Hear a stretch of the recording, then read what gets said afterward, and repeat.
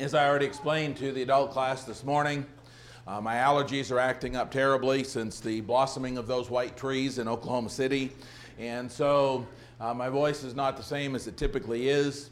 If for some reason you cannot hear me during the lesson, as usual, I'm sure that if you kind of hold your hand up like this, that probably somebody would be nice enough to go back there and turn the mic up a little. This last Lord's Day evening, after most of our attendees from Tri-State had returned home, Crystal Bernard repented and was baptized into Christ by faith in the Word and in the working of God. She was baptized into Christ for the forgiveness of her sins.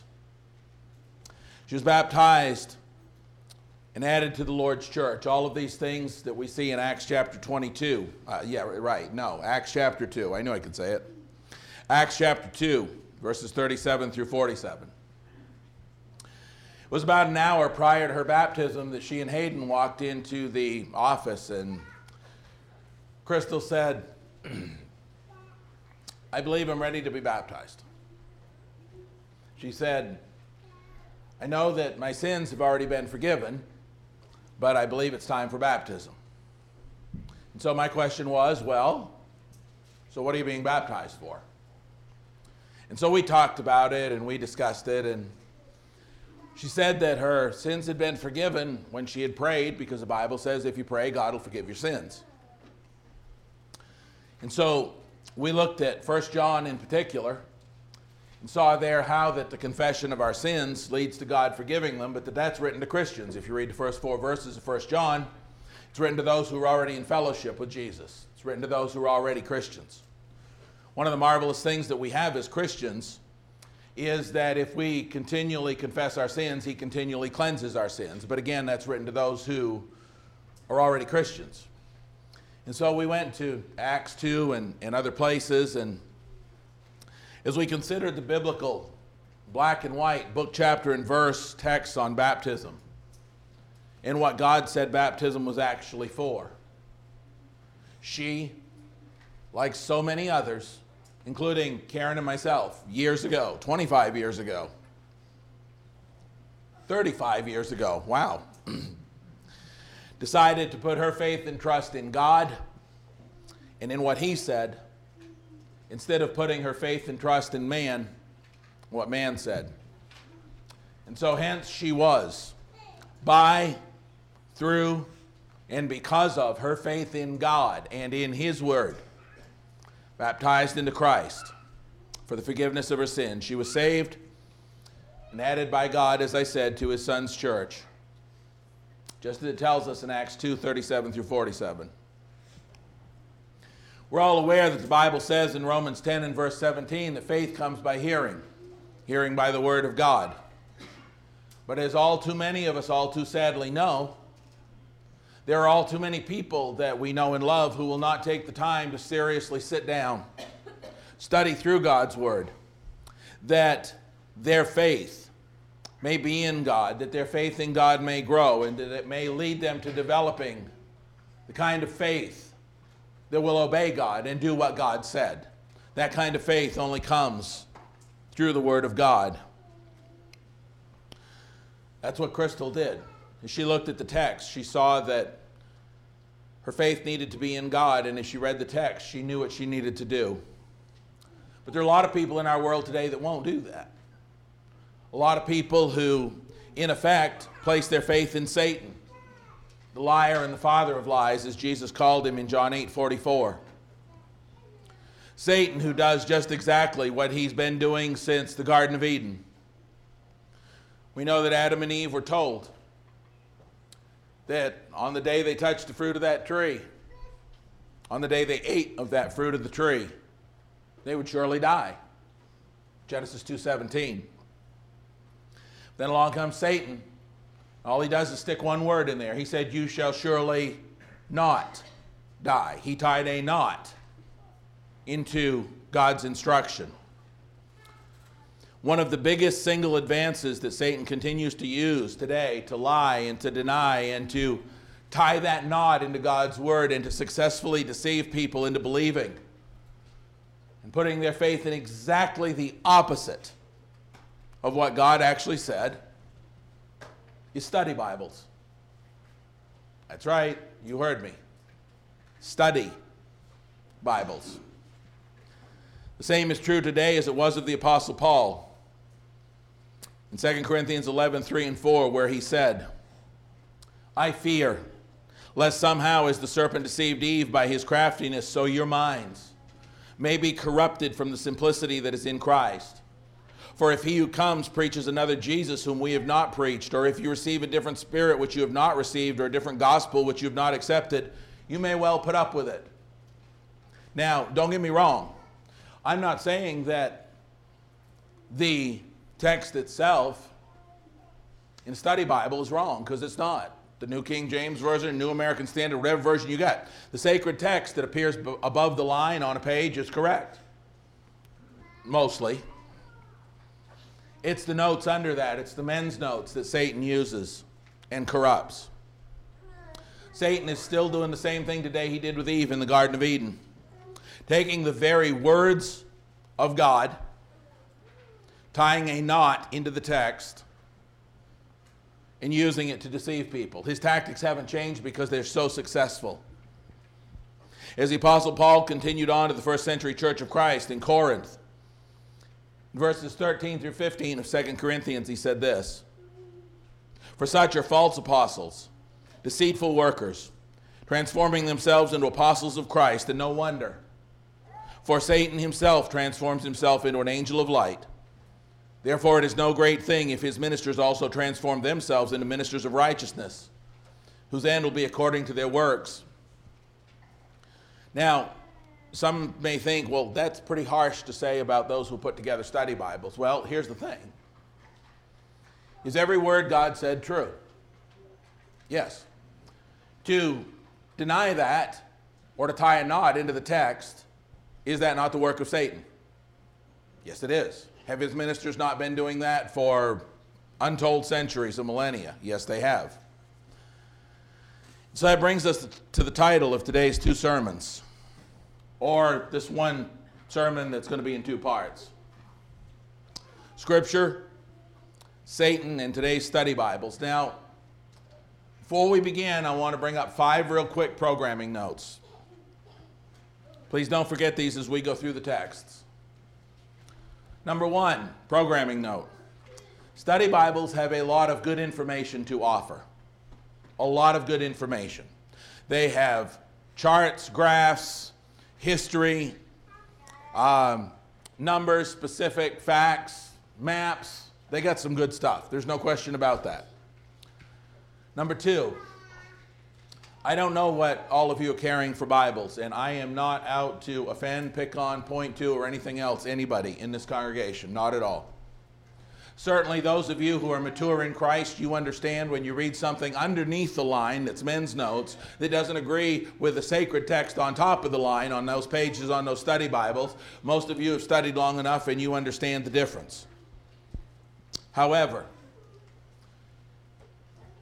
if we look at the things that we know about that it contradicts, how many other things can weasel their way into our thought process? We have to be incredibly careful. But again, most of you are mature enough to do that. Third thing, when I'm talking about errors in study Bibles, I'm talking about, again, men's notes under the line, not the sacred text on top of the line, but in our imagination, sometimes the line can get really blurry, can disappear if we read what God said, we read what man said. Sometimes those can kind of blend together and the line can disappear. Number 4, I understand that the translation known as the New International Version has a lot of flaws in it. I'm well aware of that. You may say, why are you going to use an NIV version as part of your PowerPoint? Here's why. Even though I will admit to you that the NIV has a lot of problems in the translation of the sacred text, it's still interesting to note what it says above the line and exactly how it's contradicted below the line. And so I will use that as well as other translations. Fifth and finally, before we begin, it is vital to return later on this Lord's Day for the second half of this sermon, because I have a very nice surprise for you at the end. For some of you already know, but that's okay. Some of you don't.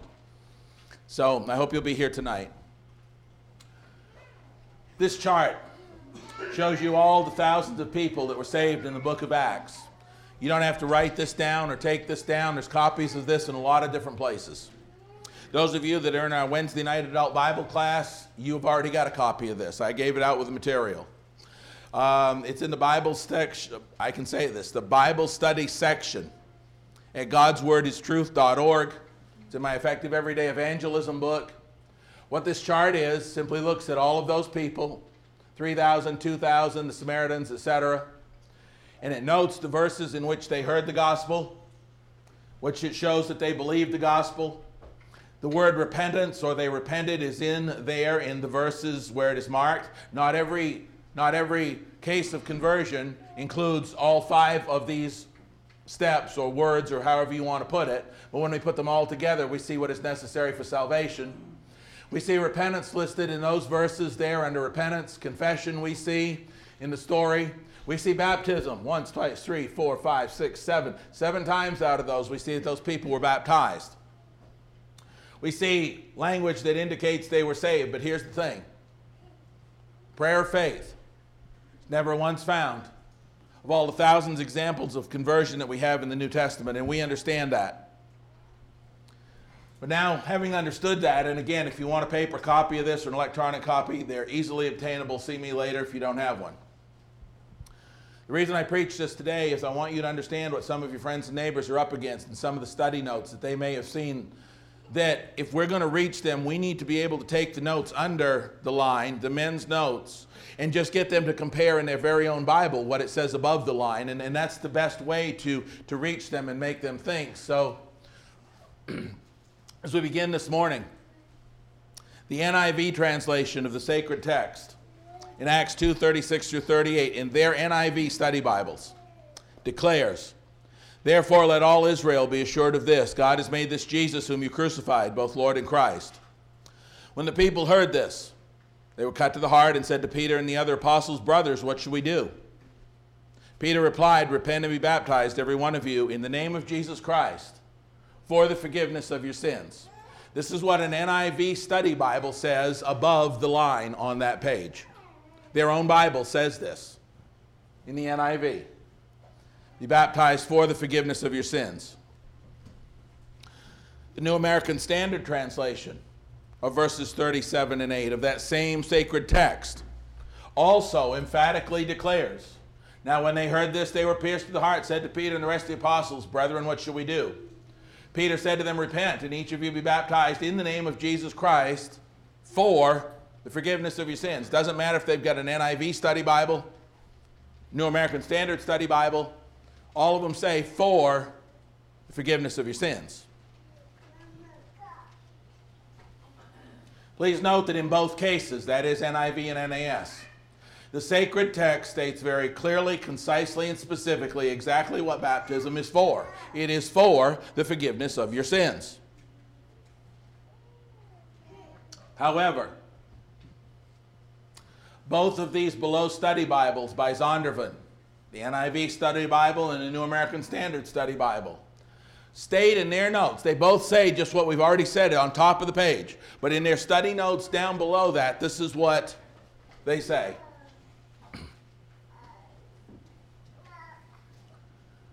For the forgiveness of your sins, they're quoting Acts 2:38. This is what they say. Not that baptism affects forgiveness. That's what they say. Go sit at Mardell's Bible bookstore or someplace. Look it up. Not that baptism affects forgiveness. That's what it says right under the line after God said baptism is for the forgiveness of your sins. They say rather, faith comes through that which is symbolized by baptism. See Romans 6:3-4 and note. Please note. God in the sacred text above the line says baptism is for the forgiveness of your sins. These men say that baptism does not affect, and that means bring about, forgiveness of sins. There you go. It's that simple. How many words did Satan insert into God's instructions in the Garden of Eden to mess up everything? One word, the word not. God said baptism is for the forgiveness of your sins. They say not that baptism affects forgiveness. What have they done? They tied a knot into the text. God says that faith comes through hearing, hearing by the word of God. Romans 10 and verse 17. These men say faith comes through that which is symbolized by baptism. It's not what God said. God said it comes through faith in the word. So the question we need to ask our friends and neighbors is, who do you trust? Which side of the line you want to be on? Who do you trust, believe, and have faith in to save your eternal soul? God and his word, which is above the line, or these men and their word, which is below the line? Far too many of our friends and neighbors, instead of buying commentaries or instead of really doing some hardcore digging, rather than just comparing, will look at what the Bible says. Then they'll look at the men's notes below, these men who should know what they're talking about. And these men will say, well, it doesn't have anything to do with forgiveness, and that's why they argue. They're convinced they don't have to be, because they're taking the words below the line on a par with the words above the line. The notes in these two Bibles on Romans 6, 3, and 4 say this. They're study notes. In New Testament times, baptism so closely followed conversion that the two were considered part of one event. Think about that. In New Testament times, baptism so closely followed conversion that the two were considered part of one event. I have a couple of questions about that statement. My first question is, so what's changed? Why should they not still be considered part of the same event? That's my question. If it was that way in the first century, in New Testament times, they're part of the same event, what happened? What changed? Why wouldn't we consider them the same today? Has God changed? No, Malachi 3:6, I, the Lord, do not change. Has Jesus changed? Hebrews 13:8, Jesus Christ, same yesterday, today, and forever. Has his word changed? No, Psalm 119, verse 89, thy word, O Lord, is forever firmly fixed in heaven. Has the faith once delivered for all the saints changed? Jude 3. No. So, if they were considered part of the same event in the first century, why shouldn't they still be considered part of the same event? Nothing's changed, except men's opinions. And secondly, think about this. Baptism so closely followed conversion. Think about that phrase. 5 words. Baptism so closely followed conversion. And think of this. God said baptism was for the forgiveness of sins, right? So their statement would mean that one can be converted, saved, forgiven, before baptism, right? So they could be saved, forgiven, and converted before their sins were forgiven. How does that work? Can you be a Christian if your sins are not forgiven? Are you converted to Christ without your sins being forgiven? So how is it possible, if baptism is for the forgiveness of sins and we take God's word for it, Acts 2 and verse 38, how is it possible that somehow today that we can be converted and then baptism is supposed to follow it? Baptism didn't even follow conversion in the first century. Baptism was included in their conversion in the first century. They continue in this. So although baptism is not a means by which we enter into a vital faith relationship with Jesus Christ, it is closely associated with faith. Look at that line. Baptism is not a means by which we enter into a vital faith relationship with Jesus. Contrast that with what the Bible says in Colossians 2. Please open your Bibles to Colossians 2. Keeping in mind, the men's notes below the line say baptism is not a means by which we enter into a vital faith relationship. That's what man says. Let's see what God says. Colossians 2, verses 11 through 13 read as follows. In him you were also circumcised with the circumcision made without hands, by putting off the body of the sins of the flesh, by the circumcision of Christ, buried with him in baptism, in which you also were raised with him through faith in the working of God, who raised him from the dead. And you, being dead in your trespasses and the uncircumcision of your flesh, he hath made alive together with him, having forgiven you all trespasses. Think about this. Men say that baptism is not a means by which we enter into a vital faith relationship. But God said in verse 12, baptism is that act in which you were raised with him. How? Through faith in the working of God. It is through faith in the working of God that you're baptized. So what is God saying? God is saying, yeah, baptism is a means by which you enter into this vital faith. By faith, we are buried with him in baptism. By our faith in the working of God that raised him from the dead. The notes below the line say exactly the opposite of what God says in Colossians 2, verses 11 through 13. We would also notice from Colossians 2, 11 through 13, verse 13, he's talking about baptism. Talking about baptism is an act of faith, vital. Verse 13, and you being dead in your trespasses and the uncircumcision of your flesh, he has made alive together with him, having forgiven you. When did he forgive you? He forgave you when you were buried with him in baptism, Acts 2:38. That's where he forgave you. And he forgave you when you were buried with him in baptism, because when you were buried with him in baptism, that was the vital act of faith in God, and he raised Jesus from the dead. So we are baptized, knowing that we put that old man of sin to death, and that God raises us up to walk in newness of life. The men's notes are totally the opposite of what God said.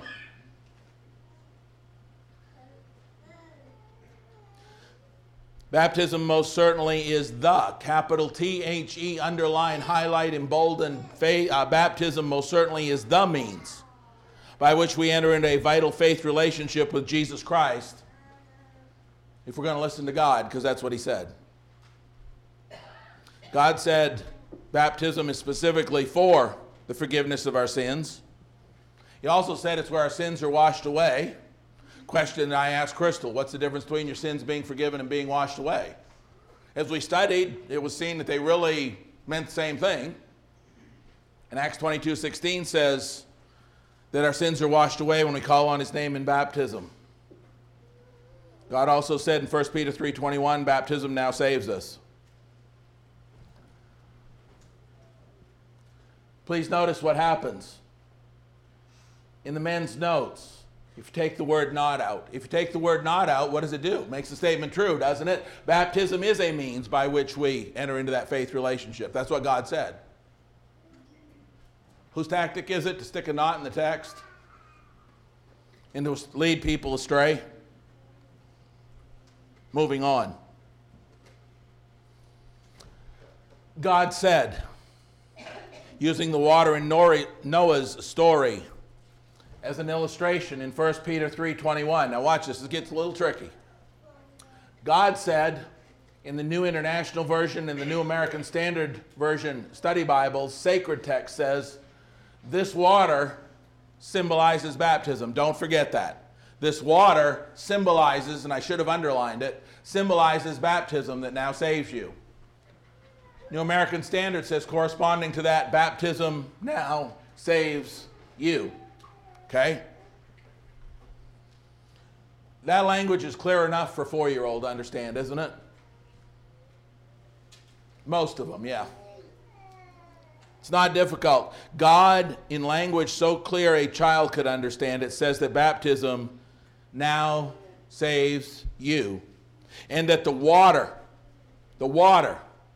which separated Noah and the ark from the sins of the world, the water symbolizes baptism. Okay? God goes on in that verse 21 to explain that there's nothing special in the water, that there's no cleansing power in the water. But what do these men's notes say? When God says water symbolizes baptism that now saves you,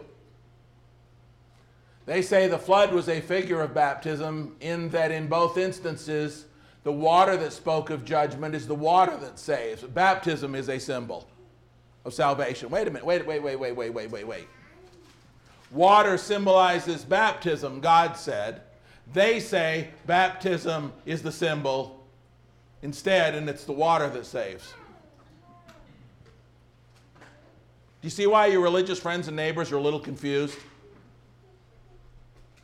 Especially if they've got a study Bible.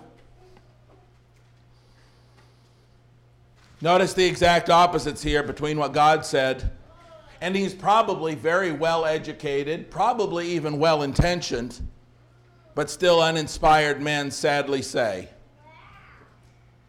There it is in plain, simple comparison. God said the water was a symbol and that baptism saves you. They say baptism is the symbol and the water saves you.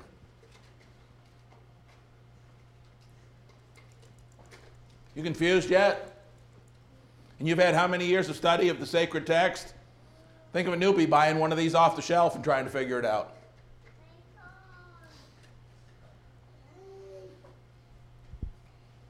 The eternity determining question here is, once again, what do you believe?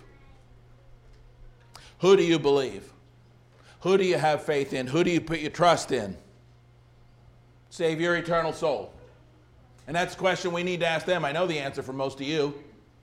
That's the question we need to ask them. When God says the water is a symbol and the baptism saves you, they say baptism is a symbol and water saves you. Who do you trust?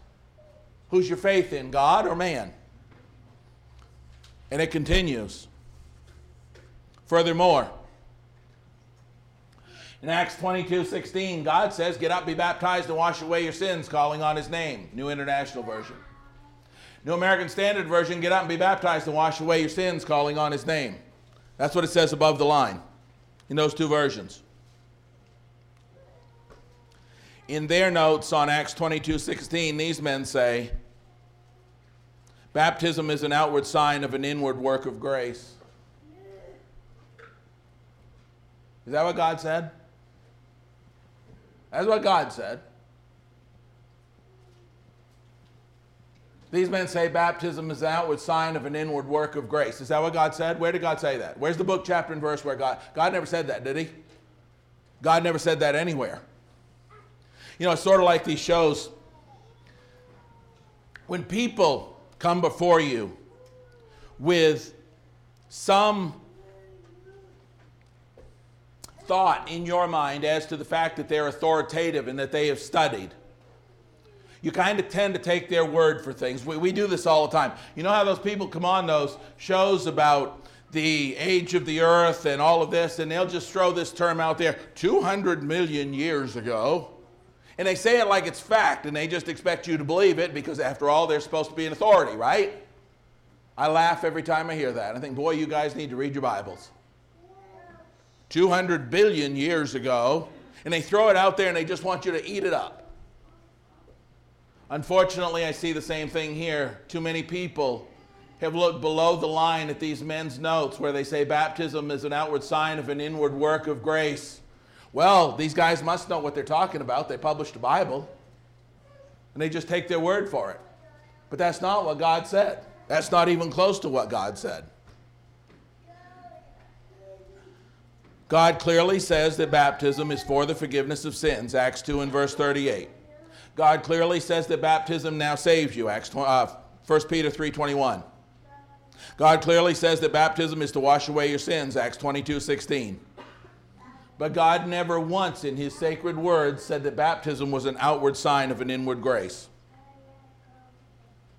Never once in his word did God say, since the day of Pentecost in Acts 2 when the church was established, that somebody was saved prior to baptism. My only question is, for somebody who believes that and love everybody, and my only question typically is, okay, where's the book, chapter, and verse that makes that statement? You're going to have to look under the line at men's notes to find that statement. You ain't going to find it above the line in a study Bible. They continue. The outward rite, however, does not produce the inward grace. Baptism doesn't produce grace, doesn't access the inward grace. They say the outward rite does not produce the inward grace.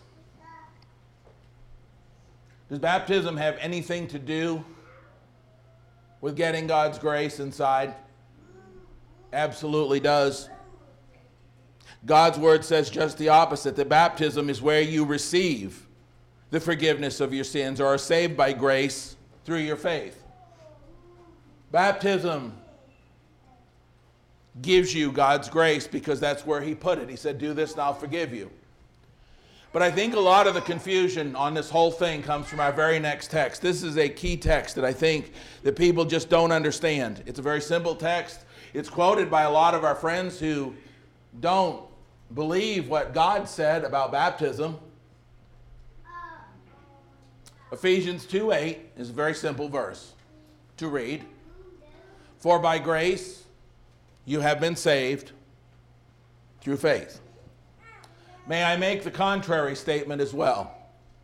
Conversely, isn't it also true, if that statement is true, and it is, by grace you've been saved through faith, isn't it also true that you have not been saved by grace unless it is through faith? Isn't that true as well? You have not been saved by grace unless it is through faith. Right? Okay. So, what exactly then, according to God's definition, is faith? This is the key to understanding this verse. What exactly is faith according to God's word? How did God clearly, repeatedly define and illustrate grace? The idea of faith, not grace, faith. Hebrews 11, please turn there. If we're saved by grace through faith, and we are, then what is faith? According to God, what is faith? I'll show you what it is. Hebrews 11. This is not man's definition of faith. This is God's definition of faith. What is faith? We see in verse 1 of Hebrews 11, faith is the substance of things hoped for, the evidence of things not seen. But he illustrates what it is later on in the text. Look at verse 7. By faith Noah, being divinely warned of things not yet seen, moved with godly fear, prepared an ark. That's faith. That's what it is. By faith he did that. Verse 8. By faith Abraham obeyed when he was called to go out. That's faith. Verse 9. By faith he, that is Abraham, dwelt in the land of promise as in a foreign country. That's faith. Verse 17, by faith Abraham, when he was tested, offered up Isaac. That's faith. Verse 21, by faith Jacob, when he was dying, blessed each of the sons of Joseph. Verse 22, by faith Joseph, when he was dying, made mention of the departure of the children of Israel and gave instructions concerning his bones. That's faith. Verse 23, by faith Moses, when he was born, was hidden 3 months by his parents. That's faith. Verse 24, by faith Moses, when he became of age, refused to be called the son of Pharaoh's daughter. Verse 27, by faith he forsook Egypt. Verse 29, by faith they passed through the Red Sea as by dry land. Verse 30, by faith the walls of Jericho fell down after they were encircled. Verse 33 talks about all these people who, what? Through faith did these things. So, what does it mean when the Bible uses the term through faith, just like here in Hebrews 11:33? What is faith according to God's definition? Because we're only saved by grace through faith, so we got to know what faith is. We see from Hebrews 11 that in order to do something by or through faith according to Scripture means to hear and take God at his word and then trust him enough to do what he said. That's faith, right? By faith Noah built, Abraham went, Moses forsook, all of those things by faith. Faith means, according to God, hear and take God at his word and then trust him enough to do what he said. My excitement is overcoming my allergies. That's what it means. So, listen closely. We see, according to Ephesians 2:8, Ephesians 2:8, that we are only saved by God's grace through our faith, which, according to Hebrews 11, means only when we are willing to humbly and obediently hear and take God at His word and then trust Him enough to do what He said we must in order to receive His grace and forgiveness. Isn't that what through faith means?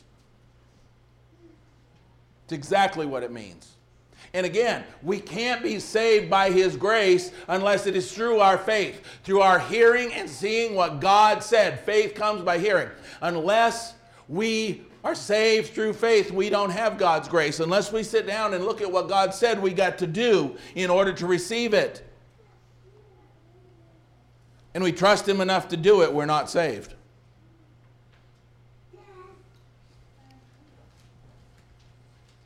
That makes sense to everybody? That's not what it says under the line in most study Bibles. As we've seen this morning again, and I know I'm really hammering this hard, and I know you all know this, but it's my hope that maybe, just maybe, some of you will have that friend that you say, man, I wish they could hear this. Get a copy of it. If you want my PowerPoint, I'll send it, I'll email it to you. If you want my notes, I'll email them to you. I'll make you copies, whatever you want. I want you to take this message this morning, and I want you to help those who have been deceived by study Bible notes under the line and haven't distinguished between what's right and what's wrong, what's God's and what's man's. We see this morning that God says that baptism is for the forgiveness of your sins, Acts 2:38. That it washes away your sins, Acts 22:16. That baptism now saves you, 1 Peter 3:21. But it is only through faith, Ephesians 2:8. That is, in trusting God and His Word enough to do what He said in those texts regarding baptism, that one accesses God's grace and is saved. That's why, don't miss this. Got 2 more verses for you. That's why, this is the punchline, that's why. That very term right there, through faith, that very term is used of baptism, which is the very act of faith, according to God, which He says now saves us. It is that very terminology, through faith, that is used of baptism in other New Testament passages. Did you know that? Look, if we're going to say we've been saved by grace through faith, then we have got to be willing to take the other passages that use that very same phraseology, through faith, and take them for exactly what they say too. What are those texts? One of them we've already read. Colossians 2:12. Buried with Him in baptism, in which you were also raised with Him, what? Through faith in the working of God. You cannot say, and we cannot let people claim, that Ephesians 2:8 is right, that we are saved by grace through faith, unless they are also willing to admit that Colossians 2:12 is right, that we are saved by baptism through faith. Are we saved by grace through faith? Yes. Are we saved by baptism through faith? Yes. Same thing. Same phrase. Means the same thing in both places. That's not the only place it's used, by the way. There's another text that talks about baptism, and it uses that same term, through faith. Galatians 3:26 and 7. For you are all sons of God through faith in Christ Jesus. For, even though it's the start of a new sentence, it ties it to what he's just said. For as many of you as were baptized into Christ have put on Christ. Guess what? Yeah, we're saved by grace through faith. We're saved by baptism through faith in the same way. Because baptism is where we receive God's grace. Acts 2:38, it's that simple.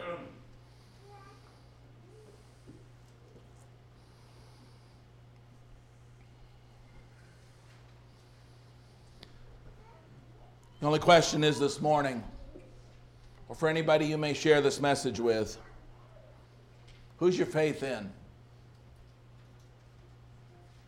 Question we need to ask everybody as we explain the difference between men's notes under the line in a study Bible as opposed to God's Word, which is on top in a study Bible. And when they contradict, the only question we need to ask people is this one. Who do you believe? Who do you trust? Who do you put your faith in? Who are you willing? Who do you trust? Who are you willing to entrust your eternal soul to? What's above the line? What's under it? It's that simple. Once we've shown them the contradictions, it's that simple. If it is truly God this morning, and there's somebody here who's never done what God requires, if your faith is truly, if you'll truly put your faith in what God says, you've seen the slides, you can read it, you know, you've heard this preached. Maybe you're a guest or visitor here and you'd like to study it further. That's wonderful. Come back tonight, we're going to talk about this more. This is only the first half or so. If you truly trust God and not man, then come this morning and receive His grace through your faith. And be baptized into Christ specifically for the forgiveness of your sins the way Crystal was last week. God led you to His church because that's what He said. Do you believe it? Do you have faith enough to take God at His word and believe it? You can't be saved unless it's true faith. You don't have God's grace unless it's true faith. And that's what He said you've got to do to get it. You have a need this morning to put on Christ in baptism through faith. Come and be saved and receive His grace as we stand and sing.